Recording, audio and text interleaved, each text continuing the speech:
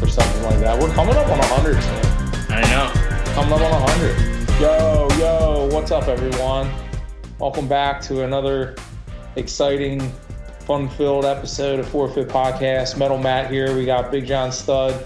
We've got Wild Bill, and we don't have J-Lo. We're rocking 3-Fit here, but for good reason. We want to give a shout out to Papa J-Lo, bringing in having baby James brought into the world late last night. So shout out to him and Amanda. Baby James and Amanda doing well so far, and congratulations. So, but in the meantime, can we talk about famous Jameses for a second? Yeah, James Hetfield, James Hart. LeBron James. Oh, God. Yeah. James Earl Jones. Oh, it's got to be, it's right, James first. Yeah, famous James. Okay. James Harden, James Earl Jones, James Hetfield. Yeah, who else? Was Jimi Hendrix a James? No. He was a Jimmy. He was Jimmy. But his full name is James, right? Come on. There's got to be more James out there. Famous James. Oh, man. Edger and James. Edger James. Edger and James. Oh, we're probably missing James Franco. James Franco. James Franco. Hey, yeah, where's he been? He kind of disappeared. I think he got some hot water, didn't he? Yeah, he got in some hot water. Yeah. Touching the heinies. James McAvoy. He was in he's in the X-Men. Oh, we're forgetting James Dean. James Dean. Yeah. James Vanderbeek. The Beaker. Some of these came up. James Gandolfini. Oh, Tony. Good one. Anthony. James Brolin, who was the father of Josh Brolin. Yep. Jimmy. Who's the late night guy? Isn't the late night guy James Corden? James Corden. He's funny. He's good for a laugh or two. We'll have to ask Jesse when he's available. What nicknames are we going with? Because I know Jim, right? Is Jim short for James? I don't know. What do I know? Yeah, Jimmy Butler. Jimmy Butler. Call him Howie for short. Oh, I think his middle name actually is Howie. Little Howie. I think that's what he went with. Little Howie. Little Howie. Little Howie. Give me a little Howie. Oh, Jim Carrey, right? Oh, Jim Carrey. James Carrey, yeah. James Brown, Jim Morrison, James Taylor. Man, James Brown. Really? Well, Jim, the ones that with Jim, James Brown, I get we missed. That's a big miss. So many names like Jim Croce, it's not James Croce, so we didn't miss out on Jim Croce. But James Taylor, right? James Taylor's a good one. Yeah. No, I mean we hit. That was a good run. It was good. Yeah. Good choice, Jesse, for listening. Good choice. Good choice, J-Lo, and congratulations again. It would have been awkward to name your son Forfeit, but it could have been in the. There are weirder names out there. I mean, FFP still maybe. What's Elon Musk's kid's name is Roman numerals. Yeah. Isn't there that's a name change and a kick in the old dick for dad. When that kid's 18, I'm punching pops in the junk. I'm like, why. Some famous person's kid's name's Apple too or something. Oh yeah, the guy from Coldplay. It's not I don't think it's a bad name. It's an awkward, a weirder name for. When you think of it, though, the word Apple, yeah, it works. It works. It's better than Roman numerals. Yeah, I don't understand the whole. I don't know. I don't get it. I'm also not a multi-billionaire genius yet. Serious, if you're listening. Yeah, but no, it's good, all good stuff. James Posey, remember him? Yeah. Sorry, I'm just James going down this. James Buster Douglas. James Buster Douglas. There you go. Good one. I think Jesse would appreciate Buster Douglas. Yeah, absolutely. I miss Mike Tyson. I wish his run was when we were a little older to really appreciate it, because I would just see highlights of it. And my dad would watch boxing a little bit on HBO, because HBO would show big time fights like their pay-per-view. YouTube has them all strung together. I'm talking just back in the day, like on like the TV with the wooden box, like the wood TV around it, like just watching it and just like being a kid and just seeing like Mike when he fought like in Atlantic City, he fought some like big Italian dude who was like 6'5", and I mean, and like I didn't think he was gonna whatever, but the bell rang and it was just like a tiger coming out the cage, and he just like pummeled this dude in like around. And the guy, and like just seeing it on the old, like the shitty TV, you can see the guy's face like cringing every time he gets punched. Like, it's just a shame that, because I mean, it's easy to win, but when somebody gets back, it shows you what you're made of. So it's, but yeah, no, I would like to see his been a little older during his heyday, I guess. But boxing sure isn't what it used to be. That's for sure. No, boxing. What else isn't what it used to be? The All-Star Weekend. Yes. I mean, I feel like I really talked it up last weekend, and I feel like it really bit me in the ass. I feel like you were working for like TNT. Like you were a spokesperson for it. Yeah, I mean, like, listen, it wasn't all bad. It was 98% bad. I mean, from start to finish. Fair enough. The Rising Stars game had some highlights, but again, like that's just, I mean, the All-Star game in general for the NBA is basically just like a street ball competition, which is fine till the last, 30 seconds or minute of the game. But what Steph Curry was doing All-Star game or not, I mean, that's just like, and that's like to my point, what I was trying to make last week was like, shooting is like sexy now. Like, whereas back in the day, it was known basically as like a fundamental part of the game.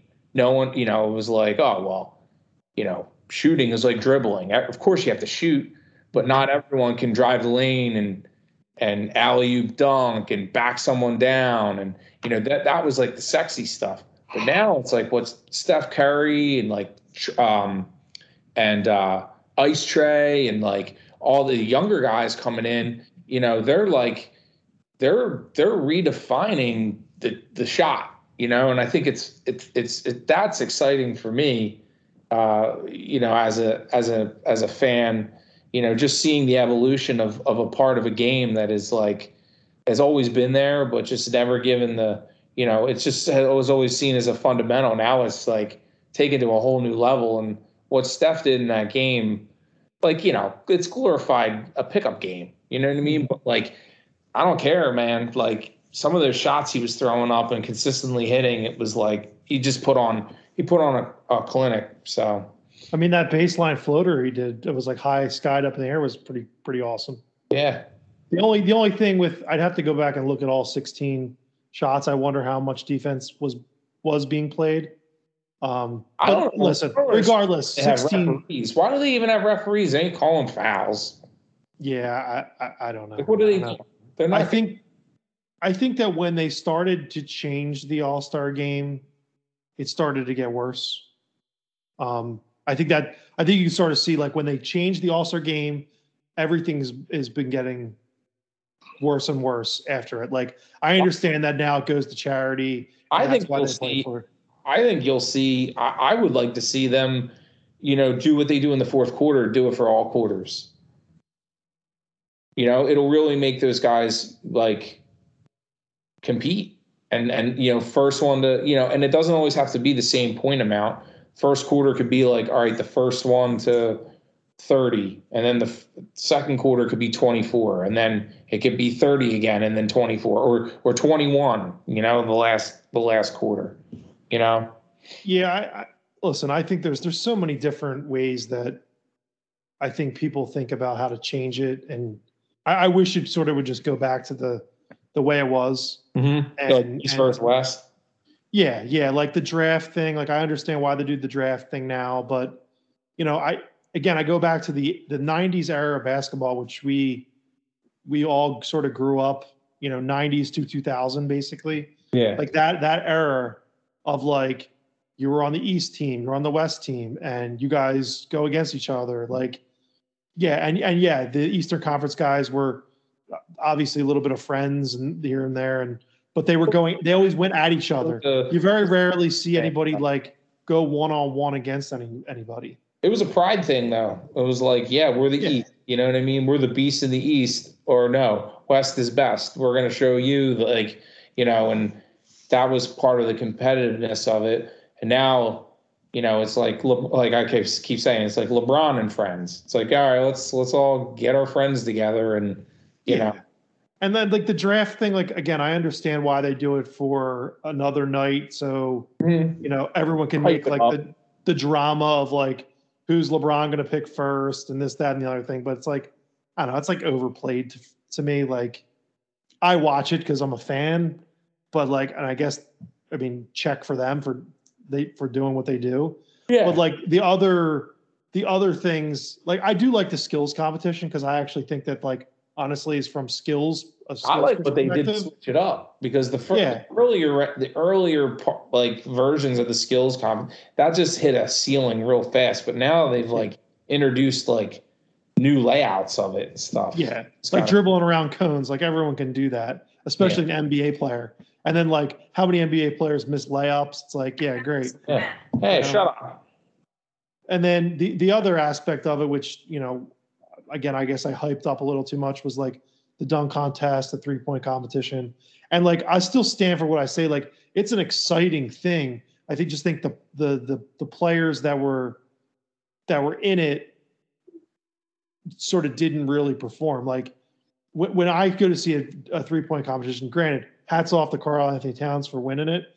But like, if Trae Young's supposed to be as good as he is, he should be winning that every year. Oh yeah, Steph Curry should be in it every year. Like I want to show up to All-Star Weekend knowing that I'm going to go home with that hardware and I'm the best shooter. And I feel like that's not the bragging rights that these guys want anymore. Also, again, going back to like not messing with the original, this whole thing now with like now they have like one part where there's like a Mountain Dew ball. It's worth 3 points. Yeah, you don't like that out of here. Get that the fuck out of here. No, you don't get three more points. But that's like Trae Young's range, though. Yeah, but that could be like a half court competition or some bullshit. Well, that's in the skills competition. Right, but like it doesn't need to be in the 3-point competition. The 3-point competition has racks of balls. The last ball was a money ball. Okay, and that's the way it was. Do you like the all money ball rack? Not really. I think it takes the purity away from it. To be honest with you. Okay. I mean, if I'm a lefty and I feel better shooting from the left side, and that's where I put my rack, my money ball rack, and I can hit them all. Of course, it's a competitive advantage that way. Yeah. I think it added a piece of like strategery to it. It's like like no one has the money ball rack at the baseline. Well, if I remember correctly, I don't think Cat would have won the competition if it wasn't for that all money ball rack, because that's when he got hot. He started hitting. He hit like, how many do you get? 5 in a rack or whatever? He hit like 4 out of the 5 of those. And if it wasn't for that rack, I could be getting it completely wrong, but I don't know. I just like it's 6 points. Also hit a couple of them. I think he hit at least one of those Mountain Dew balls too, which and that's 6 points right there. Yeah, like that's basically one less than a rack, right? I mean, I think it's cool Moneyball to see. Like, I get what you're saying, John. Like, I would love to see Steph Curry be like, I'm going to enter this thing every year, and I'm going to try to win it for as many years as I possibly can, and set this like crazy record. But on the flip side, like, I also like seeing a big man like Cat, like forget that he won. Just the fact that like they're entering, it's like it just goes to show you like the evolution of the shot. Like you got guys like back in our day, Patrick Ewing, like he probably would have got benched if he took a 3-point shot. Like Pat Riley would have been like, "What the fuck are you doing?" You know, evolution of big man, I guess. But also it'd be kind of interesting too to like I was wondering like why Clay didn't enter, like or other you know I'm drawing a blank of like 3-point guy that I wish was in it. About Seth Curry, he's one of the best 3-point. Seth Curry and the Devin Booker, you know, any other guy also that was at the All-Star Duncan Robinson, you know, great that names. are snipers. Yep. You know, those guys, you know. What would stop Tyler Hero or Duncan Robinson from being in it? They might have been in the last 2 years. I don't know. But I think Tatum was in it last year. Tatum's good. He takes a lot. You know, you know, and then when you start to talk about like the dunk contest, and I think Stephen A. Smith sort of brought it up, and I didn't like the way that he wanted to change it. He wanted to like find dunkers from all across the country and then bring the best 10. And like I think that's not the way to do it. But there's got to be some sort of, I don't know, incentive. Monetary isn't going to change it. LeBron James isn't going to do it for $1 million. LeBron James isn't going to do it for $10 million. You know what I mean? And these kind of like the idea of these no-name guys doing it just for the fact that like it gives a chance for a young no-name guy to become somebody. You know what I mean? Like the Isaiah Ryder or you know, Baby Jordan back in the day, or D Brown, like these guys that like were good. He's going to be an NBA player though. It still have to be an NBA player. Yeah. It's the NBA All-Star Weekend. This is not the N1. You know, right. Stephen A's like bring guys from like that dunk competition. I'm like, no.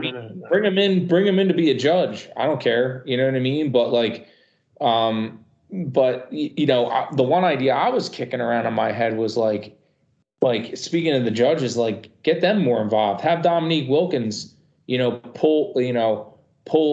have those judges have like 5 dunks, and you know that like they have to tell the guy who's in the contest, all right, you're doing the two-handed windmill slam. You know what I mean? Like you have to tell them what to do. You have to tell them what to do. Yeah, you know? It's not a bad idea. Because I'm sorry. Maybe it's just for a round. Maybe it's just for like the second round or something that they do that. You know? Yeah, could be like. I think one year they did have like a spin thing. Like that was the Philly year. They had a wheel. Right, and you had to do like free throw line, you know, Jordan free throw line, or like, you know, Harold Miner, you know. Yeah. It needs, the bottom line is it needs something, because the guys that they got, what I didn't understand was like they didn't seem like they had their shit together. No, they didn't. And if I'm going to show up at All-Star Weekend and I'm not a superstar, which none of those guys were, like I want to like practice. I want to talk to someone for some creativity. I want to get some thoughts on things. And like I feel like just everyone just like those guys just showed up. They mailed it in. They just mailed it in. Yeah. And someone else said that, you know, I think that someone on the broadcast, I don't know if it was Kenny or someone, they called it out. They made a good point. They said, you know, all these guys, he goes, none of these guys really stand out to me as like high flyers. They're all like in-game dunkers. Like they're all solid in-game dunkers. Like they get out on a fast break and they can finish at the rim and just know how to throw it down. But like, I mean, that last dunk that Opie Toppin did, that like it took him 25 times to do it, you know, number one, and he bounced it off the glass and in. It looked like a layup. Mm-hmm. Like it didn't even look like a dunk. You know what I mean? No, like, I agree. It just, when you've got guys like Kareem and other guys like getting up and just walking away in the middle of the contest, that completely turned off, like there's just a big problem there. Yeah. They should definitely sit down and figure out a way next year to make it better. I don't think it's going to be like someone brought up about like, oh, if you get Ja Morant and Zion, you're not going to get LeBron. But those guys that are the young Anthony Edwards, the guys like jumping out of the gym type players.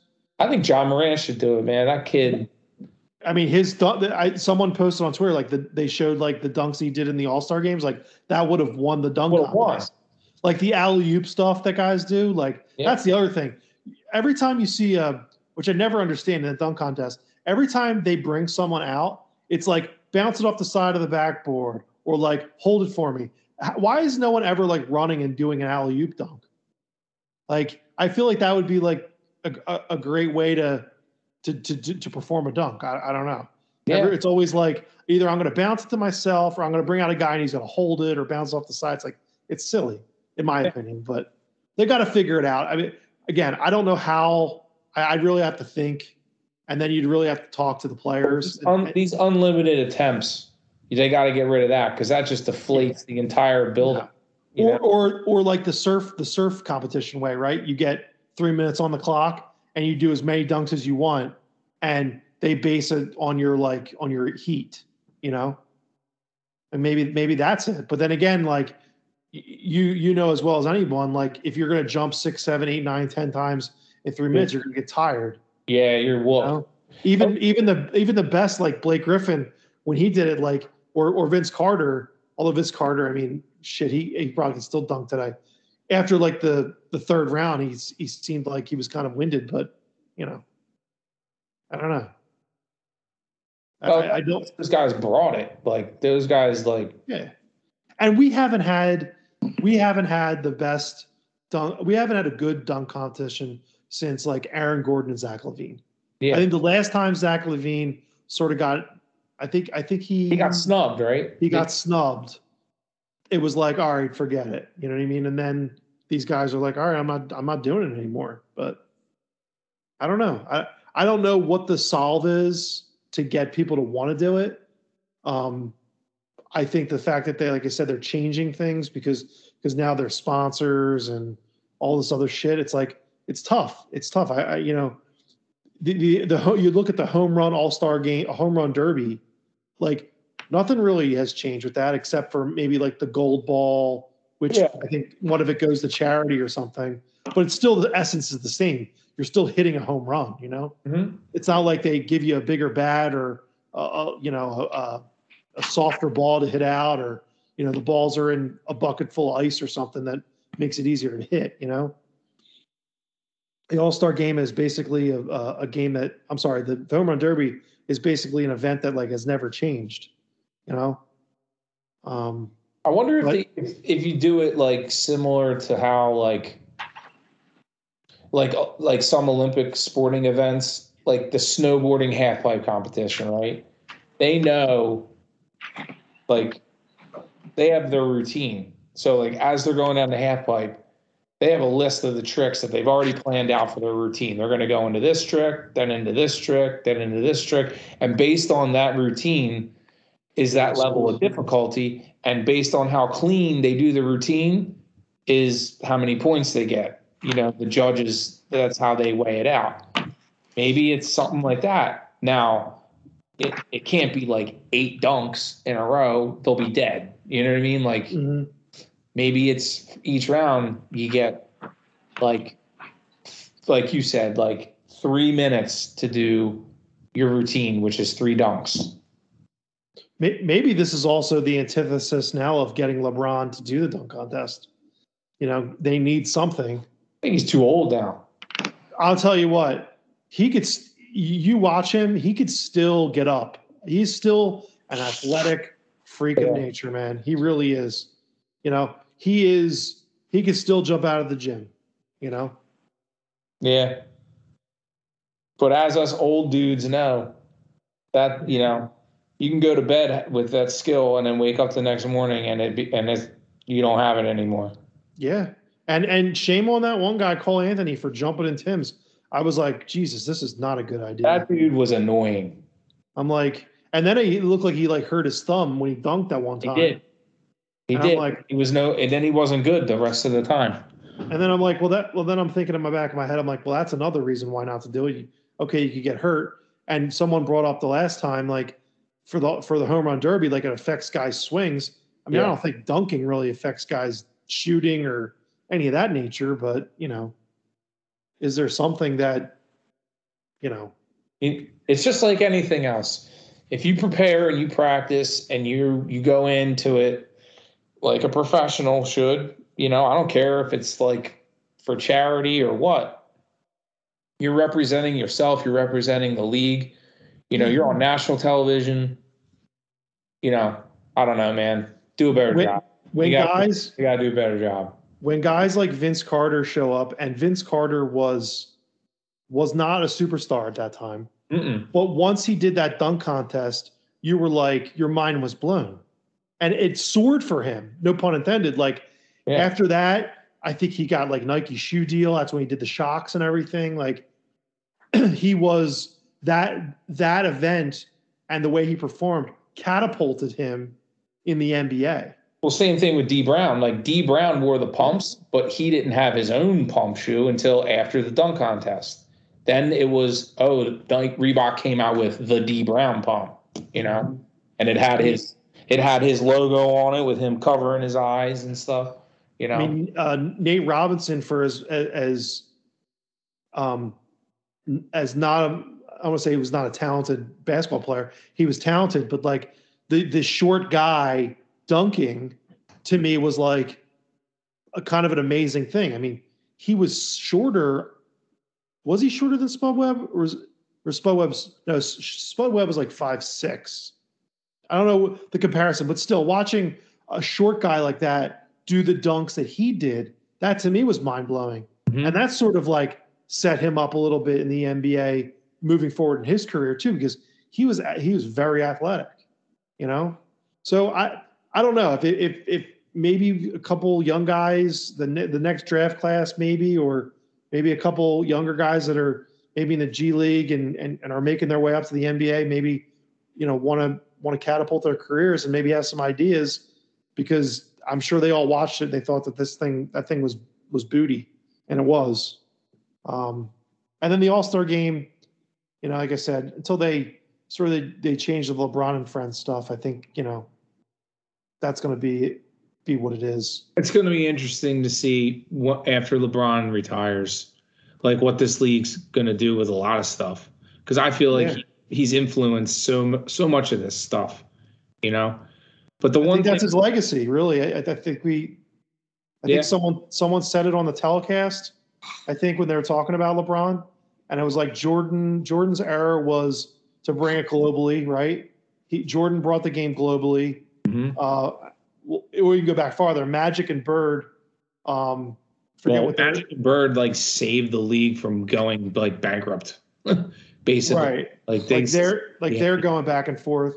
Jordan made it globally, and then like LeBron has made it to be like it's okay to like play with friends. Like that's what it is moving forward. It's kind of watered it down from a competition standpoint. Like I feel like it's just taken a little bit of where it's added stuff. It's also taken a lot away. But it's amazing to see how now other sports are doing it, like with football, right? Yeah. It's like Tom Brady wants to bring his friends to play, or, insert a team here and the main guy, LA Rams, come play with me, come play with us now. Yeah. Same thing. Yep. And I agree with you. It waters it down. It doesn't make it as competitive in my point of view. Like if I could get a superstar, like you'd be silly to think now that like a team like the Brooklyn Nets before James Harden was traded wasn't going to be a good team. You know what I mean? Like two guys in the all-time 75 list, Kyrie right there, and then you add in a bunch of other guys who are at one point they were superstars. LaMarcus Aldridge, DeAndre Jordan, Blake Griffin, all these guys, and you're like, yeah, they put together another all-star team like LA tried to do this year, but it went in the opposite direction. So yeah, you hear what Chuck said about the Lakers? He's like, can you imagine how much Ben Gay and BioFreeze and Icy Hot is going on in that locker room after this game? And the other thing too, this could segue good into the Sixers points, is like I was reading about how Clutch Sports wasn't very happy with Rob Pelinka and what he didn't do at the trade deadline. Apparently, there was a deal on the table to get Russell Westbrook to Houston and John Wall to be traded to the Lakers. And I think Clutch had a pretty heavy hand in that. And Rob Pelinka did not do the deal. And apparently that pissed some of the Clutch folks off.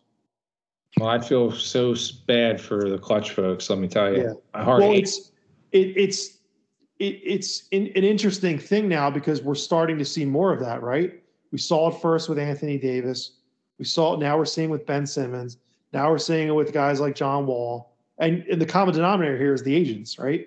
It's like now we have a Drew Rosenhaus in the NBA, and it's not going to be good. You know, I'll take the position with Jesse now that Jesse's not on the pod tonight, but like he's right. It's really going to hurt the league that these guys keep doing this stuff. You hear that, Bill? Mark it down. 30 minutes and 41 seconds in, John says Jesse's right. Historic moment happening here. Yeah, he's exactly right. You think about it, like, you know, you wouldn't want it. We don't want that to happen for any of our guys, right? No, we wouldn't Joel Embiid tomorrow to be like, you know what, screw this.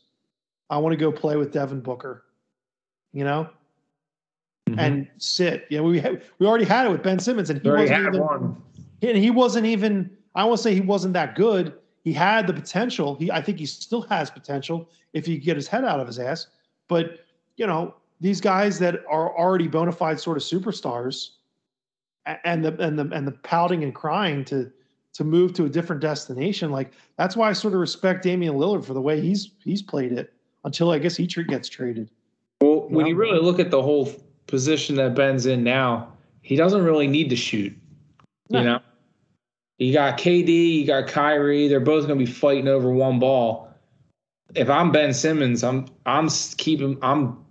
doing what I've always been doing. You know? Yeah, I just don't know how well he's going to be with his back to the basket. Yeah, we know what he's like in postseason situations. Like, you know? Yeah. We know how to prepare for Ben Simmons. Like, yeah, you know, let Ben Simmons beat us. Yep. You know, 100%. Shut down KD, shut down Kyrie. If Kyrie even plays, part-time player, you know what I mean? Like, yeah. Go ahead, Ben, shoot. my biggest fear.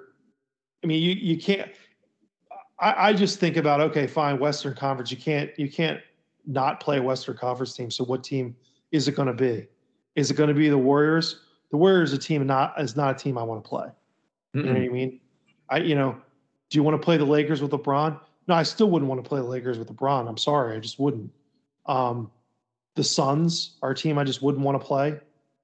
You know, past that, if I could get the Jazz or someone else, you know, I feel like we have a pretty good chance. So I'm sort of hoping for it not to be one of those three teams or one of those two teams, because I really don't think the Lakers are going to be that good unless something gets turned around. And when Anthony Davis comes back, maybe he's, you know, plays like a beast or something. Like, I don't know. Well, it also all depends on how well the Joel Harden, chemistry, develops. I mean, I don't know, man. I mean, Friday, I'm not expecting that much. I'm not expecting history to be made, but I think it's definitely going to be exciting. But, first game, them playing together, there's going to be, I think there's going to be nerves. There's going to be expectations and stuff. But,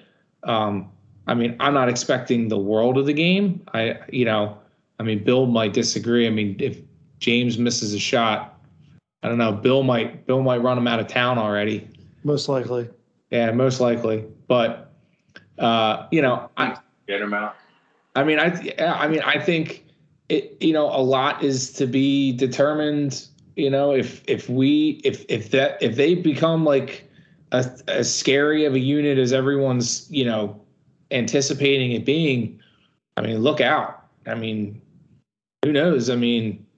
The Suns, we probably still match up pretty well to the Suns, They're talented. They got one hell of a coach, you know. But he's from our pedigree. So I don't know. It's still too early to tell, you know. I think a lot of things can happen. I'm just excited to see, you know, this team move into the next realm of Sixers basketball with Harden, Joel, Maxey on the rise, you know, Thibault continuing to develop. You know, we just picked up what's his name? Willie Cauley-Stein. Yeah, Cauley-Stein. You know, not setting the world on fire, but you know, he'll give Joel a breather. You know, I mean, is he Drummond? Probably not. But do we need that at this point with the addition of Harden? And you know, I mean, maybe we talk about that. Like, what's the strategy now? Are we just straight up trying to just outscore teams now? Yes. You know, I mean, that's got to be it. That's how we're built. We're built to win games 125 to 120. Like, we're built to put up points. Like, yeah, that's we were preached defense, and Joel's still one of the best, probably second best defensive center behind Gobert in the league. James Harden's not all defensive, but he's much better than a Seth Curry. Maxey's still growing. Like, we're going to have defenders. But, like, this team is built to not run and gun, but, like, we're built to score points. Like, that's how we're winning. We're not winning a championship 106 to 103. We're winning 118 to 116. Like, we're sacrificing, you know, rebounding, because that's the reason we only signed Willie Cauley. Other than Joel, we only had our biggest guys 6'7", 6'8", and Paul Reed and Millsap. They list them at 6'9", but they're all 6'7", basically. Well, Bill, I also forgot to mention, with the new look and the new strategy, you brought up an interesting, synopsis about Tobias. Like, we could see a totally rejuvenated Tobias Harris. I think that's the other reason he wasn't traded at the deadline for like a CJ McCollum or like a Buddy Hield kind of player. Because then again, this is just speculation. I think Tobias is a true 6'8". They put him at 6'9", but he's capable of defending. Like, he guarded Garland in the second half of that Cavs game after two Saturdays ago, and he just played well. Like, Toby, without having pressure on him, like, is a different kind of player. Like, you just see it. Like, not that I've watched his entire career before Philly. He's like an Iguodala. But him just being like, hey, catch the ball and shoot it now. Don't overthink this. Like that's his game. Like, when he tries to think about stuff, because he's not the most athletic guy, but he's savvy. But with a guy like with James and Joel now, it's basically gonna be, I guess, drive if it's wide open, but if not, just where you're at, shoot the ball, Toby. Just shoot the ball. That's what you're paid to do. And I think he will. I think he's gonna. I think the fact that you can no longer double team him in any capacity if James and Joel are on the court.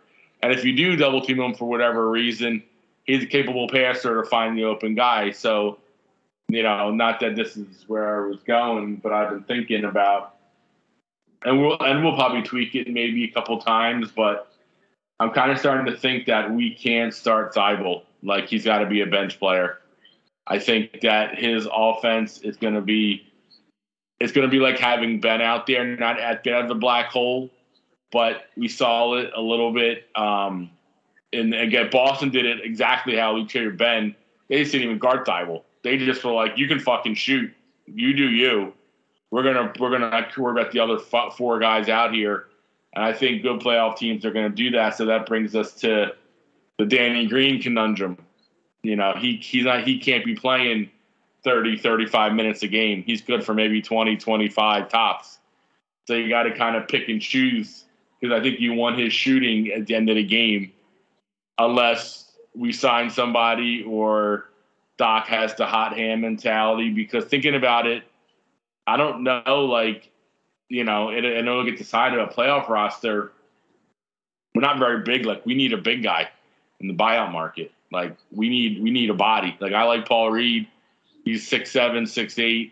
Same with Millsap. Like Bassey, 6'7", 6'8". Like, like if we're gonna be playing, the Bucks, Robin Lopez, if he comes back, like that's a beefy body. And Serge Ibaka, the Bulls just signed Tristan Thompson, and they already had that guy Vukovic. So I think I know we weren't going in this direction, so I'm sorry about bringing the lineup up, but you can go any direction you want. Racking my brain about what the starting five is going to be. I'm not sure what. I think it'll be Thibault to start, like for Friday. My gut, or maybe Danny Green, but I don't know. As much as I love Thibault, that's why I think you're going to see a lot of that on Friday, Bill. Like that's why I'm not expecting the world on Friday because I think games to look good, like games to like make good decisions. If shots don't fall, they don't fall. He hasn't played in 3 weeks. But just, I like to see like not like 7 turnovers on like all right, what are you doing? Like, like don't try to have silly highlight plays. Just play the game, let it come, and and I agree. Like, win or lose, not the end of the world. The Tim Wilson are a playoff team in the West, so they're not like bums by any means. I think we'll dominate them because I think Joel's just on a mission. He's just that focused on winning it. Like, I think Ben dissing him is just, again, not that this is the only thing that fueled him, but I don't want to say hatred because I don't think Joel's that kind of guy. The contempt he has for Ben has been motivation for Joel like no other. I think that and losing to the Hawks and the embarrassment of being the 1 seed and losing Game 7 at home, and you didn't play super great in the fourth quarter either, Joel. Like, you missed a lot of shots, that you normally make. So, I just think that, I expect this team to go on a pretty nice run. I think this is going to be. I'm on the glass is half full. I know we gave up some depth, and Curry and Drummond. People are worried about the Nets. Listen. The league, there's if they truly play, and I could do this for another week and literally break it down team by team, but I don't know if it all depends on who the fifth starter is, Thibault or Danny Green, or if we get a buyout market guy. I think 1 through 4, our starting rotation is top 3 at worst in the NBA with James, Joel, Tobias, and Maxey. The way they score the ball, if they play to their levels, I mean that's about 90 points a game if they play like they're supposed to, and that means you only need 30 points from your bench, and your fifth starter, which is all day. And so, but again, it's easy to talk about numbers and this and that. You got to go do it together, but I think Morey's building this team like he's always envisioned it. Yeah, you want guys who can defend, and you can't be like you don't have to be a top 5 defense to win a championship. Like, we're ranked 9th this year, I'm pretty sure I saw, overall defense. Like, you got to be a top tier, top 10, 12, 14, but you'd much rather be a top 5 scoring offense than a top 10 defense than the other way around, like we've been. Because we've been a top 5 defense and a top 12, top 14 scoring offense, and look where we've been. 3 straight second-round losses. Because no matter what in the playoffs, you got to score points. Like, every game we lost, we lost Game 5, 103 to 106, 106 points at home. Like, we couldn't score 107 at home in a Game 7. Like, it's an NBA team. I get it. It's the half court. It's this and that. But, because we literally had a black hole on offense in Ben Simmons. And I'm not picking shots at the guy because he's not here anymore. But the reality is it's a lot easier for a team to stop you from scoring when you only got to guard 4 guys in the half court. And that's literally what it was. And that's why I think Thibault is a real question mark, because I think teams are going to do that because they're going to choose to say, all right, you can beat us all day, Matisse. And I think that's going to be a problem. But if you got Danny Green out there and you leave Danny Green alone, and again, this is a big if, you got to stay healthy. But Danny Green, I don't care if Danny Green takes 10 threes a game. We still probably make 4 or 5. So, that to me, I think is the biggest thing. We got to get a shooter in that fifth spot, because if the ball's moving like it's going to be moving and they double team Joe or James on the outside, like there's going to be an open guy all the time in this offense now. But a guy got to be able to hit shots. Like it's. So. I mean, do we potentially get a DeAndre Jordan? I mean, he's out there. I mean, I think Willie Cauley-Stein's a better version of him, honestly, because he's 7 feet. Like, I know you hear a name like Robin Lopez, you're hearing, and like Kelly Olynyk is somebody I like, but I don't know if he's going to get bought out. Willie Cauley-Stein was just drafted too, right? Isn't that he was number 6 overall pick in like 14 or 15. He's only in the league 6-7 years. He's young.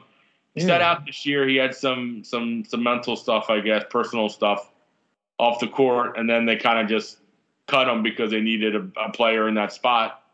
But, I mean, again, he's not an elite player, but he's that kind of guy like a JaVale McGee. If you get him motivated and buying in, he'll get, 2 or 3 dunks, a couple rebounds, and a block or 2, like, out of nowhere. Like, all right, good block. Like, that saved the momentum. Like, that's what he's going to get you, because Joel's going to play 38, 40 minutes. So you need somebody like Cauley-Stein or whoever to play 8-10 minutes. You got. And he's only there for 10 days. So depending on. I think that what that is if you play good, we're going to sign you. It's a tryout because I think we're deciding, do we want size, which I think we do, or do we just go with Paul Reed and Millsap and play the hot hand to back up Joe? But now literally our backup centers are 6'8".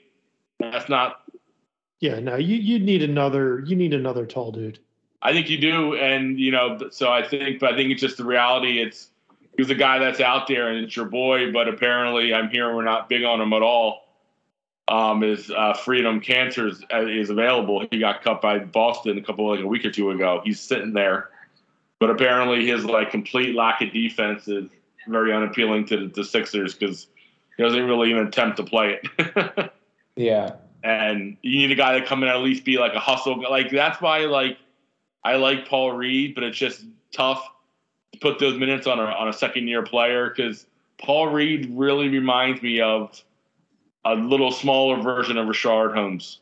Just has that quick bounce, has that energy, just has that I don't give a fuck mentality. I'm going to attack the rim.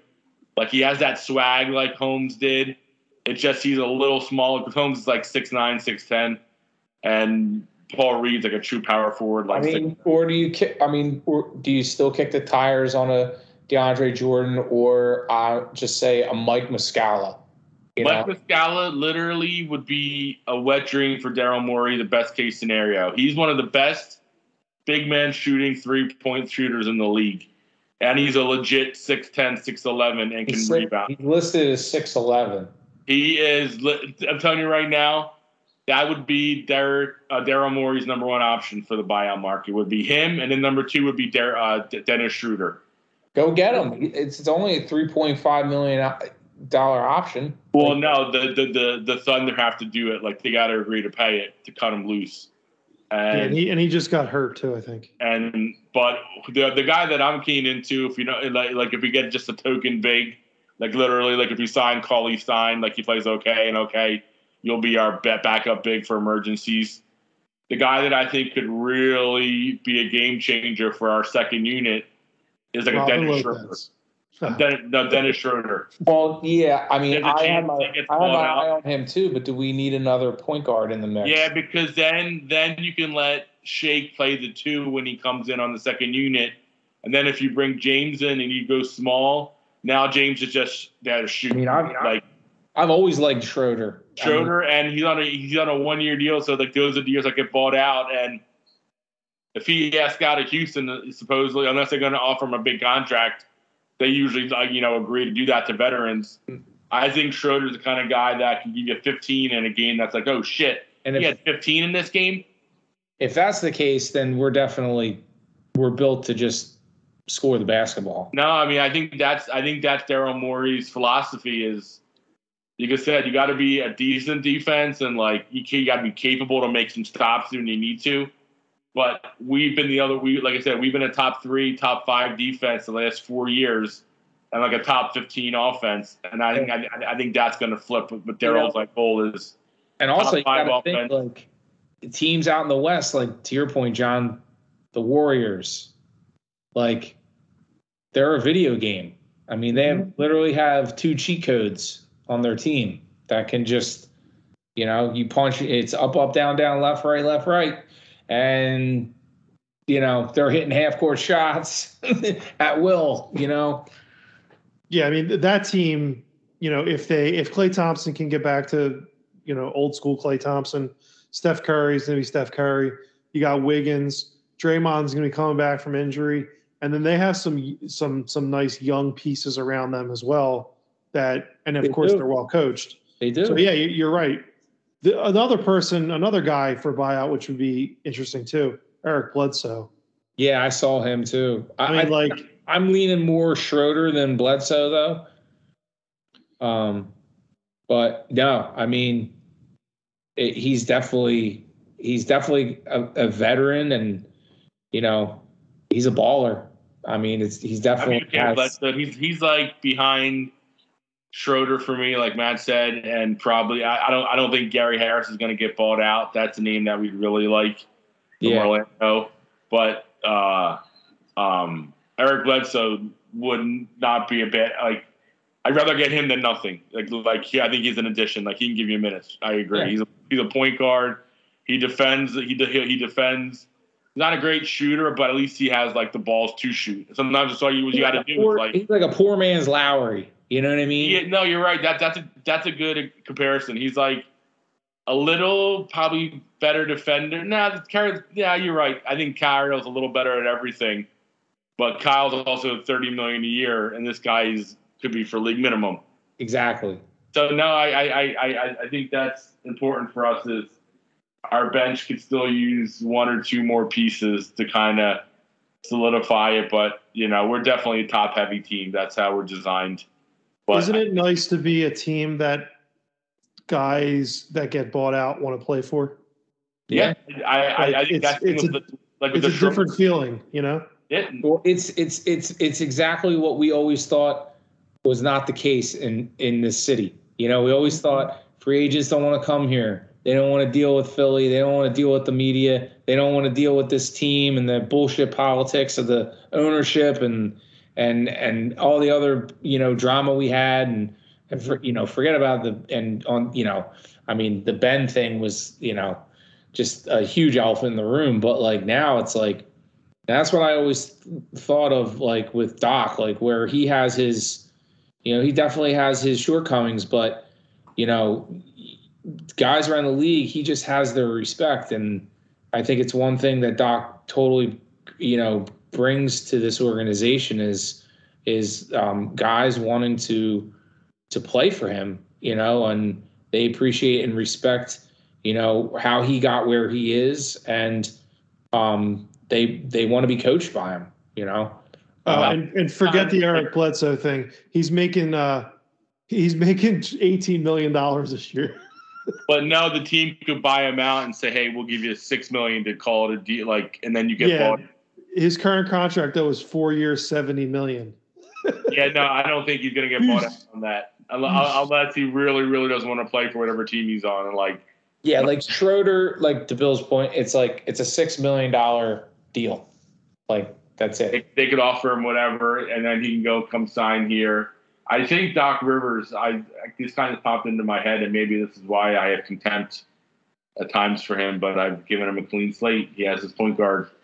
Doc Rivers, to me, gives me like Andy Reid-ish vibes, because everything you hear about Doc is that he's a player's coach, a veteran's coach, doesn't grill you too hard, but knows when to make you practice hard sometimes before certain games, kind of knows how to give you the day off when you got a tough loss or a tough win. Like that's why he's a player's coach. Like he goes off the pulse of the vibe of the team, which I respect. But the X and the O's, kind of like how Andy, he's good at prepping for a game, and when the plan doesn't happen the way it's supposed to, then it's like they bang their head against the wall, and it's like, well, they're a good coach. It's like, yeah, but good coaches also make like, and that, and this isn't a turn into Hammer Andy or Hammer Doc thing, but it just. I guess to his fairness now, it's he really has no, I don't want to say excuses, but he has no reason but to succeed because he came here to win a championship. The only reason he came here, made that clear when he signed. He said, and I believe him. He's the kind of coach that needs to be able to handle a James Harden, a Tobias, a Joel, and also groom a Maxey in the right way. And like I think that's like he has the no fuck around time until it's go time, and now he has one of the top scorers in NBA history on his team. You know, I don't ever want to see us get out schemed again. If shots aren't falling, hey, everybody gives Cole some games. He can't put the ball. But if we're noticeably at bad lineups or he's just not, you know, playing the right guys, that's something that. But I don't even want to go down that road because I think this team is almost idiot proof. Like barring anything crazy, like barring like James, like. But I think that that kind of shit all gets discussed before you make the trade, right? Like James comes here knowing that your goal number one is to get Joel the ball early and often, let him eat, and then when he comes out, you go to work. Like that's when James, that's when you eat, James. Not that you can shoot when Joel's on the court, not like that. But I think James came here knowing this is Joel's team, and I'm going to get my 25-30, but it's going to be in spots. Like, it's not going to be like – and I think that's why he wanted out of Brooklyn. I was reading more about it, how, like, KD really put the full court press to him when James said he wanted out of Houston. And, like, he, like, arranged meetings between KD, James, and the Nets owner to, like, make it happen. Because, like, KD told him hey, just come here, be the point guard to shoot with the ball, score when we need you, but, like, we're going to win you a chip. And then when the Kyrie bullshit happened, KD kind of showed that he's not like a leader. Like, I'm not bashing KD, but he didn't really keep this game together. Like, here's for instance, he couldn't go to the All-Star game because he's hurt. Okay. How about 5 days before the All-Star game, he flew to Washington, D.C. with his teammates. Well, where is he from? Where does he have a house? Washington, D.C. So he could fly from Brooklyn to D.C. to be with his teammates, to stay an extra night and party, but he couldn't fly to the All-Star game a few days later. Well, his grandmother died. His grandmother died, but she didn't pass away before the Nets for the Wizards thing. Like, and again, I'm not picking on him for one road trip. I'm just saying the fact that he couldn't lead OKC. He wasn't the leader in Golden State. He was the best player. I don't doubt that, but that was Steph's team. I mean, that's why he left. And that's why Ben left, too, because no matter what he did, this was always going to be Joel's team, and Ben couldn't handle that. So this whole thing about them thinking, yeah, Ben's going to be on his good behavior for a little bit, but the honeymoon isn't going to be as long as they think because, yes, the Nets have KD and Kyrie and Seth and Patty Mills, some capable shooters. But it doesn't matter when you don't have to play one guy on defense at all. When you don't have to worry about playing Ben, we saw it for 4 years, dude. They don't have some magic recipe. Unless he starts shooting jump shots, there's nothing they can do because everyone's just going to back off Ben, and then in the fourth quarter, Hack-a-Ben comes in. Yeah, they're going to lock everyone else down and be like, Ben, come on and beat us, man. And so, like, this whole thing about how, yeah, he'll be able to get the ball to them, and then, you know, he didn't want to be demoted off the point guard from us, even though he got demoted twice. You think Kyrie's really going to defer the ball to him? You think Goran Dragic is going to defer the ball to him in crunch time? Like, no, and the first time Kevin Durant or Kyrie rip into him about something. Everyone's saying the Brooklyn thing is going to be like he's Draymond and this and that. Draymond was willing to be Draymond. Ben thinks he is a franchise superstar. Like, there's a big difference between Draymond and the second-round pick who was happy to be in the league and earned every minute of where he's at, Hall of Fame or not. That's a different episode. You'll learn a lot about Ben Simmons in the next half of the season because he basically sat out half a season and now he's got to put up and shut up. Now he can't. There's no other crutch that he can have now. And if he wants another contract in the next 4 years, he's going to have to sort of show that he can be a player on a team. I'm sort of with Matt. Like, I don't give a fuck about the guy. He could shit rainbows and glitter. I don't give a shit. My biggest concern now is for the Sixers and hoping that Joel Embiid. The pressure is on. There's pressure on both Joel Embiid and James Harden. I think more so James than Joel. But what Joel is going to have to understand and learn that, and it's going to be different for him now. And I don't know, not sure if he understands that yet. He can't play entirely the same way he has been playing with James Harden. He can't be bringing the ball up the court. He can't be at the top of the key, faking a three and driving to the net. He can't be doing that. He really can't. Pick and roll. If they do a pick and roll, that could be pick and roll completely different. That's a big man game. Pick and roll. I still believe, although Joel Embiid can shoot 3-pointers, I still believe now this should be another reason for him to not shoot 3-pointers. I agree. Like maybe 2 or 3 a game if he kind of falls into them, so be it. Maybe. But like he shouldn't be like popping 5 or 6. I agree. I 100%. This and plus we need his size down low. Yes. And we need him not clogging up the wing for Harden and Maxey now. Like we need to let them operate. And he can be dominant down there. He can be dominant on a pick and roll. He can be dominant with the ball at the foul line extended. Right? But having guys like Danny Green, having guys like like James Harden, a guy like Shake if he was in the shooter, like let those guys do the work and then he's got to clean up a little bit. He's got to do some of the dirty work too. No, that's what I mean. He's our biggest body. Like he needs to have 18 rebound games, like a lot. Like he needs to. That Drummond is a huge miss. And obviously they're not out there together. But like Joel needs to worry about maybe scoring 26 with 17 rebounds instead of scoring 34 with 9 rebounds. Like we need you to rebound and block shot. No, you're right, John.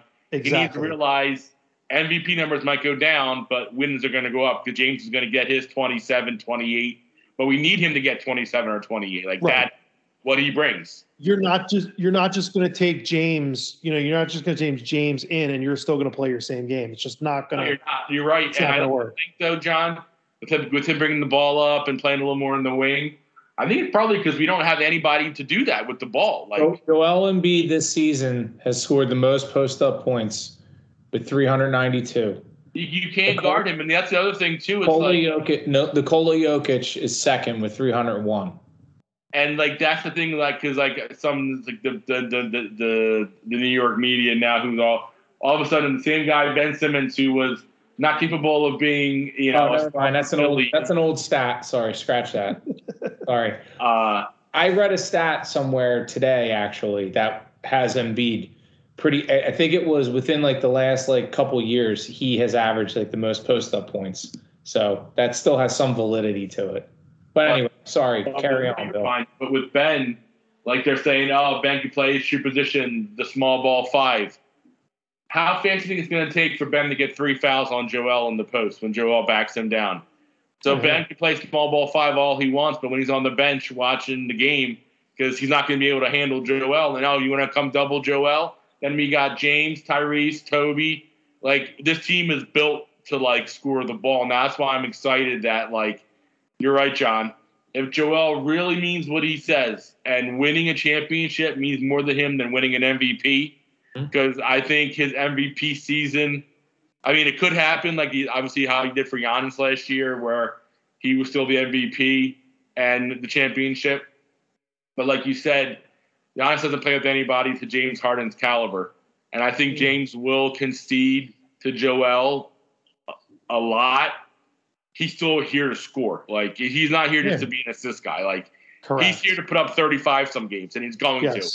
So Joel, you might put up 22 that game and have 18 rebounds and 7 blocks.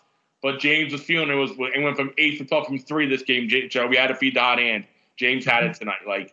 And that's where I hope, and I do believe in my gut and my heart of hearts that we win and Joel doesn't give a shit how the numbers look. Like he wants his touches, don't get me wrong. But I really think him winning now, who knows? It's easy to sit here and say that when the guy's getting all the looks, like you said, and all the shots he wants. But I think that this is the kind of move you don't make without talking to Joel and being like, listen, big man, you might only get 18 shots some games instead of 25, but it's going to make your load a lot lighter, a lot less pressure. And then the good thing with Joel is, though, I will say this, John, for all the people that, bash Harden for not getting to the finals and winning, excuse him for not getting past Golden State Warriors, arguably one of the best dynasties in basketball history. It wasn't like he was losing in the first round to the fucking Pelicans or the Mavs, all right? They ran into the Warriors 2 times in the conference finals. And the second time, Chris Paul got hurt. So that could have been a whole different story if Chris Paul didn't get hurt. Mm-hmm. But that aside, yes, James Harden in that game was like 3 for 15 from 3, whatever. Guy kept shooting, which shows you he's got heart at least. He didn't shy away. And number 2, if this is a tie game in Game 6 or Game 7, the ball's going to Joel. Then make no mistakes about it. Like, if they double team him or foul him, so be it. But if people don't think we're going to live and die with Joel on that last shot, like, you're not watching. Like, this is Joel's team. Like, nothing changes that. It's just some nights when James is on and you're not, Joe, you got to recognize that and let James eat, and vice versa. And that's coaching. And that's coaching. No, and that's why I think and as much as I kill him, and, that's why I need guys like you to level me out sometimes. How is it unfair to say that in year 2, Doc finally got to Joel and unlocked the beast in him? Because he never played like this with Brett Brown, and I know he's only had 2 coaches, but last year we saw flashes of this with Joel. It just wasn't as consistent. I think part of that was with Ben out there, just clogged the lane constantly for Joe. Mm-hmm. But, like, the first year not having Ben out there playing for Doc, maybe Doc is the biggest reason Joel's playing like an MVP. Like, he has it behind the scenes. Get your fat ass in the fucking lane and go to work, because nobody can guard you, and you're 15 foul shots a game. Just go down there and be you. And, like, and he hits foul shots too. He does, and that's the crazy thing. It's like it's just so, like, refreshing to see a guy play the game the right way. That, like, this year he forces way less bad shots. Like, he trusts his teammates more, and that's just going to go up with James on the court. Like, it just is. Mm-hmm. Like, I know James average. He still does average. James Harden from years ago, but James Harden last year, before he pulled his hammy the last month of the season, he was the lead candidate for MVP, and he only checked out on the team this year because of the bullshit like was going on. James Harden's going to be 25, 10, and 8 a game here. Like, he's book it. Like, he's clockwork 25 a game. Like, I think this city's not ready. So many people who are, like, doubting the move, like, oh, we gave up too much.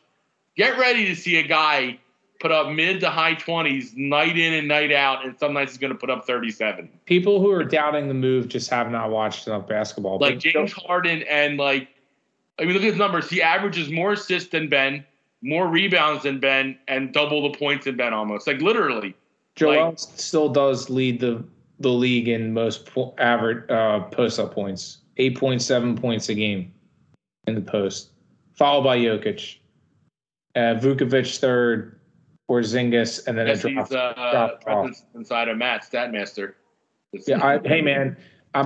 These are big shoes to fill. I mean, Jalen stat guy. Yeah, I think I know what Jesse felt. What's he curiosity? What does he average? I don't know how you can get the stat, but, like, how many threes does he generally take per game? I know I get hung up on that, but if you take 5 threes a game, like, I think that's where he averages 4 or 5. Because some games he'll take 7 or 8, but some games he only takes 2 or 3. Like, I don't know. It's just one of those things, and I guess you know what it is? It's me in the era of the dominant big man, and I need to realize that, like, Karl Anthony Towns just won the 3-point competition. It doesn't matter, right? You know? But no, I agree. I mean, Giannis is almost 7 foot, right? He shoots threes. He doesn't shoot very good, though. He's gotten better the last couple years. He averages 3.7 threes a game. Attempts. He makes 1.3. So he averages 4 and he makes 1.3. He's league average. He's 36.9%. That's about league average. 7%. So, I mean, to have a big man be a league average 3-point shooter, I mean, that's what I'm fine with, though, dude. If you get 1 out of 3 a game, so be it. I'll take that. Take 3 a game, you make 1. All right. But don't take 6. You know? Yeah, no. I mean, it's because at that point you should give the ball to one of your guards and then go in the post. Like go to work, or let James shoot a 3, or Tyrese, who's getting way better. I think that's the thing too. Like where that's being underscored with this is like Tyrese Maxey has taken a monster leap in year 2. That in a lot of years would be the biggest hype in town, but now with Joel being an MVP and James coming here, it's like it's an afterthought. But we're watching a kid who's 20 years old put up 16 a game a night. Like that's more than Ben was scoring. And he was number 1 pick, supposed to be the chosen one.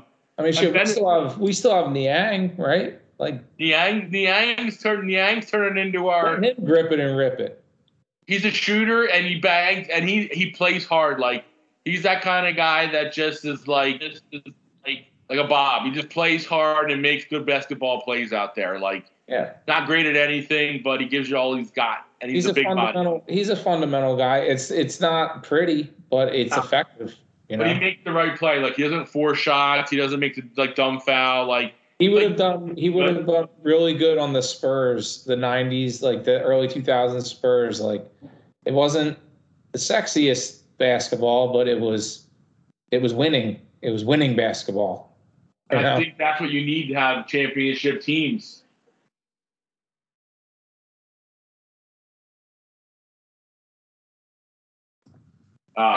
Absolutely. No, I mean, I think that's kind of what we're seeing now. It's, that's why, because I saw some people tweeting on whatever from our competition, asking about, do you keep Toby next year? And what do you do for this and that? We need to stop with that next year. Who cares about next year, man? We're trying to win right now. This could be a year we win a champ. This is what championships do. They try to put pieces together hey, Paul Millsap, maybe you might not play every game, but you might play some games, but you got to fucking score the ball when you're in there. The similarities between this team, what this team's doing, and what we did in the 82-83 season are there scary similarities going on right now.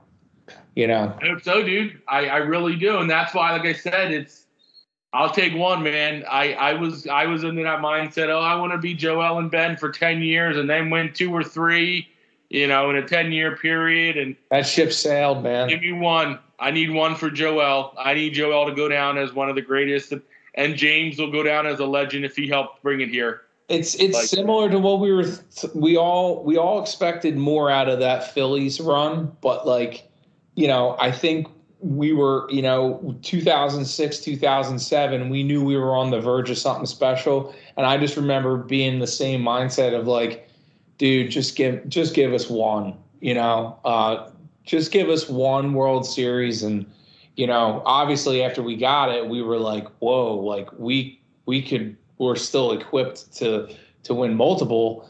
So, that was a little disappointing, but we got our 1, So same thing kind of with the Eagles. It was they made those mid-year free agent acquisitions that kind of put them over the top and gave them that extra edge. And, at that point it made them a true contender to win football games. Were some of those games the prettiest games? No. But we were built to win.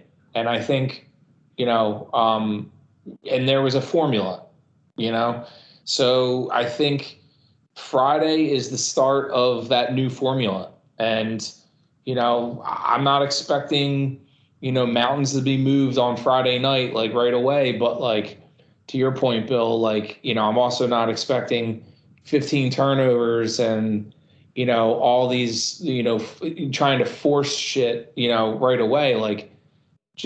We've got 30, what is it? How many games left? 30 games for 24. Okay. like we still have some time. Like let's get it going, let's get the chemistry going, and pick up the momentum at the right time, get hot at the right time going into the playoffs. But remember, slow and steady. That's it. The race. This guy's James Harden is still have hamstring issues coming off an injury. You know how hamstrings are. Oh yeah. The guy doesn't need to play, 30, 40 minutes. You know what I mean? Like, yeah. Let's slow and steady. Let's remember the end game here is playoffs.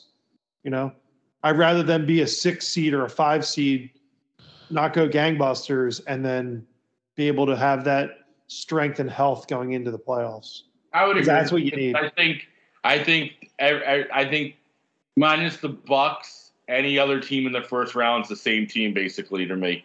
Even if it's the Nets in round 1 or the Celtics or the Raptors, like they're a good team. Like, that's not a gimme series. The Bucks to me are the only team that's like, oh God, them in round 1 would be like brutal to have to face. I can't be like Toronto's 7. Like Toronto, like I'd love to play Toronto. No, I'm just saying there's no bum teams. Like when we played the Wizards last year, it was like, all right, this is a joke. That's what I mean. Like Toronto's like that though. They kind of are, but we wouldn't play them. Fred VanVleet. Toronto nostalgically has our number, though. I mean, they just twice this year already. No, I mean, I think John's right. Like even Boston, that like watching that game, like they came out and played whatever, but then the very next night they lost to the Pistons, who have 10 wins. Like, so it's like those kind of games. I try to tell you guys, you got to relax. Got to stay the course. Yeah. Can't get all fired up. Who's trying to tell us, John? Got to relax. I know. Guys, Cleveland's a young team that's playing well too, but they're going to fall off. Cleveland, Chicago's playing well, but okay, don't scare me again. Milwaukee's the champs. Like you got to have a little bit of respect for that, right? Look, Milwaukee's probably the only team that really has a true answer for Joel. I mean. But they don't though because the Lopez has been hurt and he is hurt. He has a fucked up back and he might be out for the season. Brooklyn, and they play Giannis at the 5 and Giannis could not handle Joel.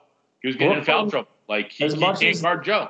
As much as the league and the national media want to see Brooklyn come out on the the high side of this deal, I just they're gonna have to. Work on their chemistry and gel. And, sure. I don't know. I got my money on our guys gelling before, they're part-time injured, not shooting, refusing to sit out and not play type of mentality that with the players they have up there. It's like, I got my money on Harden and Joel figuring it out faster than Ben Simmons, a guy who refused to play for a team, Kyrie, who's got his, issues on and off the court, and KD, an aging KD. That mask shit in New York's probably going to end soon anyway. So I think it will. I think he'll be back, or he'll be back sooner rather than later. He'll be back to the minimum the playoffs for sure. Minimum. Yeah, but I think even before that, I mean, there's other states that have already pulled that.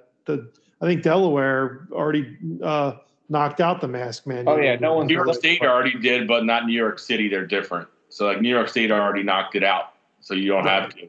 Right, but as the numbers come down, again, yeah, and it probably will. I say probably March, sometime in March. I wouldn't be shocked. It will, But Matt's right. Like you're talking about cohesiveness. Playing as a team. Camaraderie, like all those C words or whatever, bringing in a guy like Goran Dragic from another team, Ben from another team, Kevin Durant who's still hurt, right? Kyrie, who, like you said, doesn't play. Like you're exactly right, Matt. There's a lot of factors there that, at this point of the season, you're kind of like, I wish those weren't there if you're that team. And I love Steve.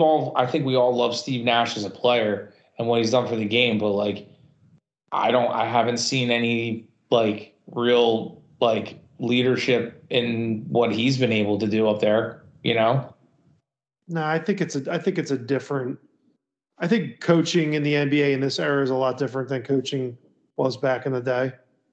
I think it's a lot more managing personalities and taking the strengths of some of your players. And I mean, yeah, that meshes with the early 90s, but like a lot of these guys are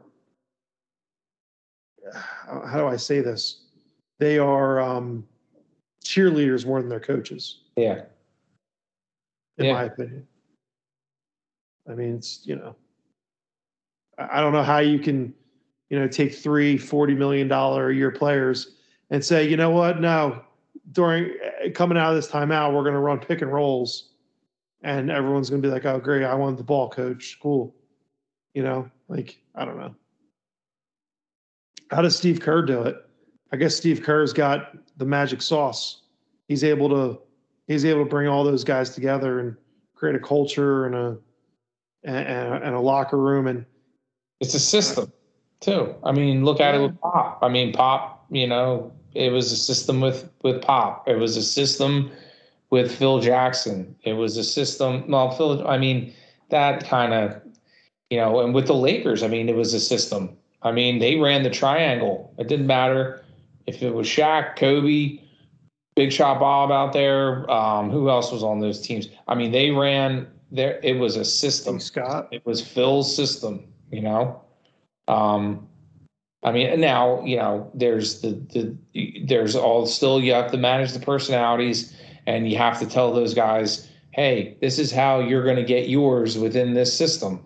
And, you kind of have to play both sides there, and it's been proven that there's only been, a handful of coaches to successfully, do that. And I feel like Steve Kerr is one of them because, oh, wait, he came from one of those systems. So, I think maybe it was taking detailed notes all those years, on how to manage egos. But, and then when you look at that Doc team from, what was it, 08, 07 with the Celtics with Durant, Ray Allen, Paul Pierce, right? You kind of have your Kevin Durant and your Joel Embiid, right? Yeah. You have your Paul Pierce and your James Harden. You're just trying to find that Ray Allen, right?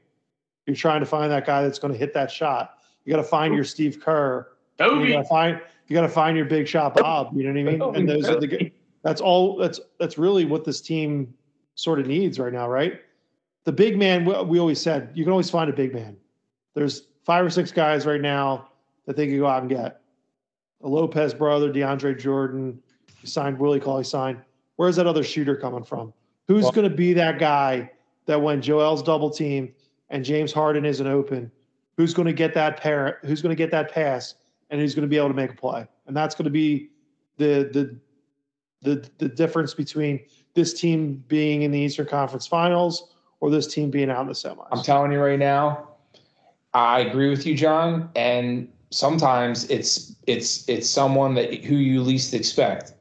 You look at a lot of these teams that have won championships, and it's like, yeah, they have their star players that do what they're being paid to do, is deliver and play and rise up to that next level. But then you always got those couple guys on the bench that come out of nowhere and have a career series or a career game, or in key situations, they show up at the right time. And I think Tyrese Maxey could be that guy for us.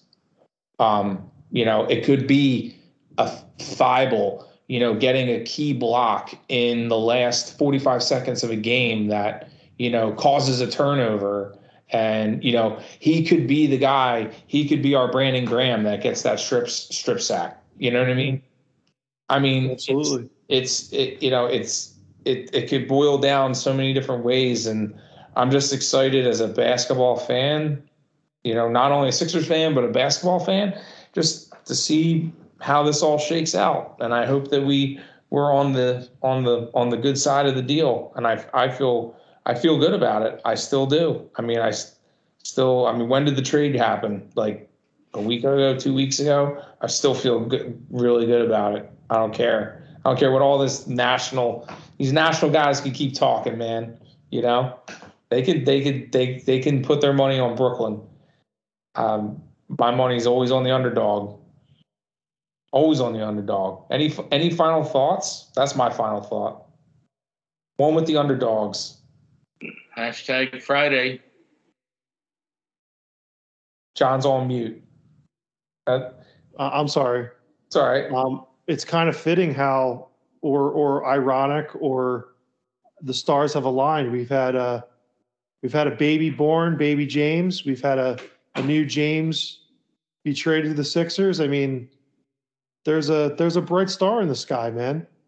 I don't know if how that all works, all that, that karma, but man, we could be thanking Jesse Lorenz and Amanda Lorenz for bringing us a championship. I'd be fine with that every day of the week and twice on Sunday. If that's how it has to happen, thank you, Jesse Lorenz. Thank you, Amanda Lorenz, and thank you, baby James. That's right. Well, we'll be pouring champagne on their heads at the parade. Apple cider. That's right. That's right. And I'm going to give it my best. Speaking of J-Lo, I'm going to give it my best impression. Go Birds.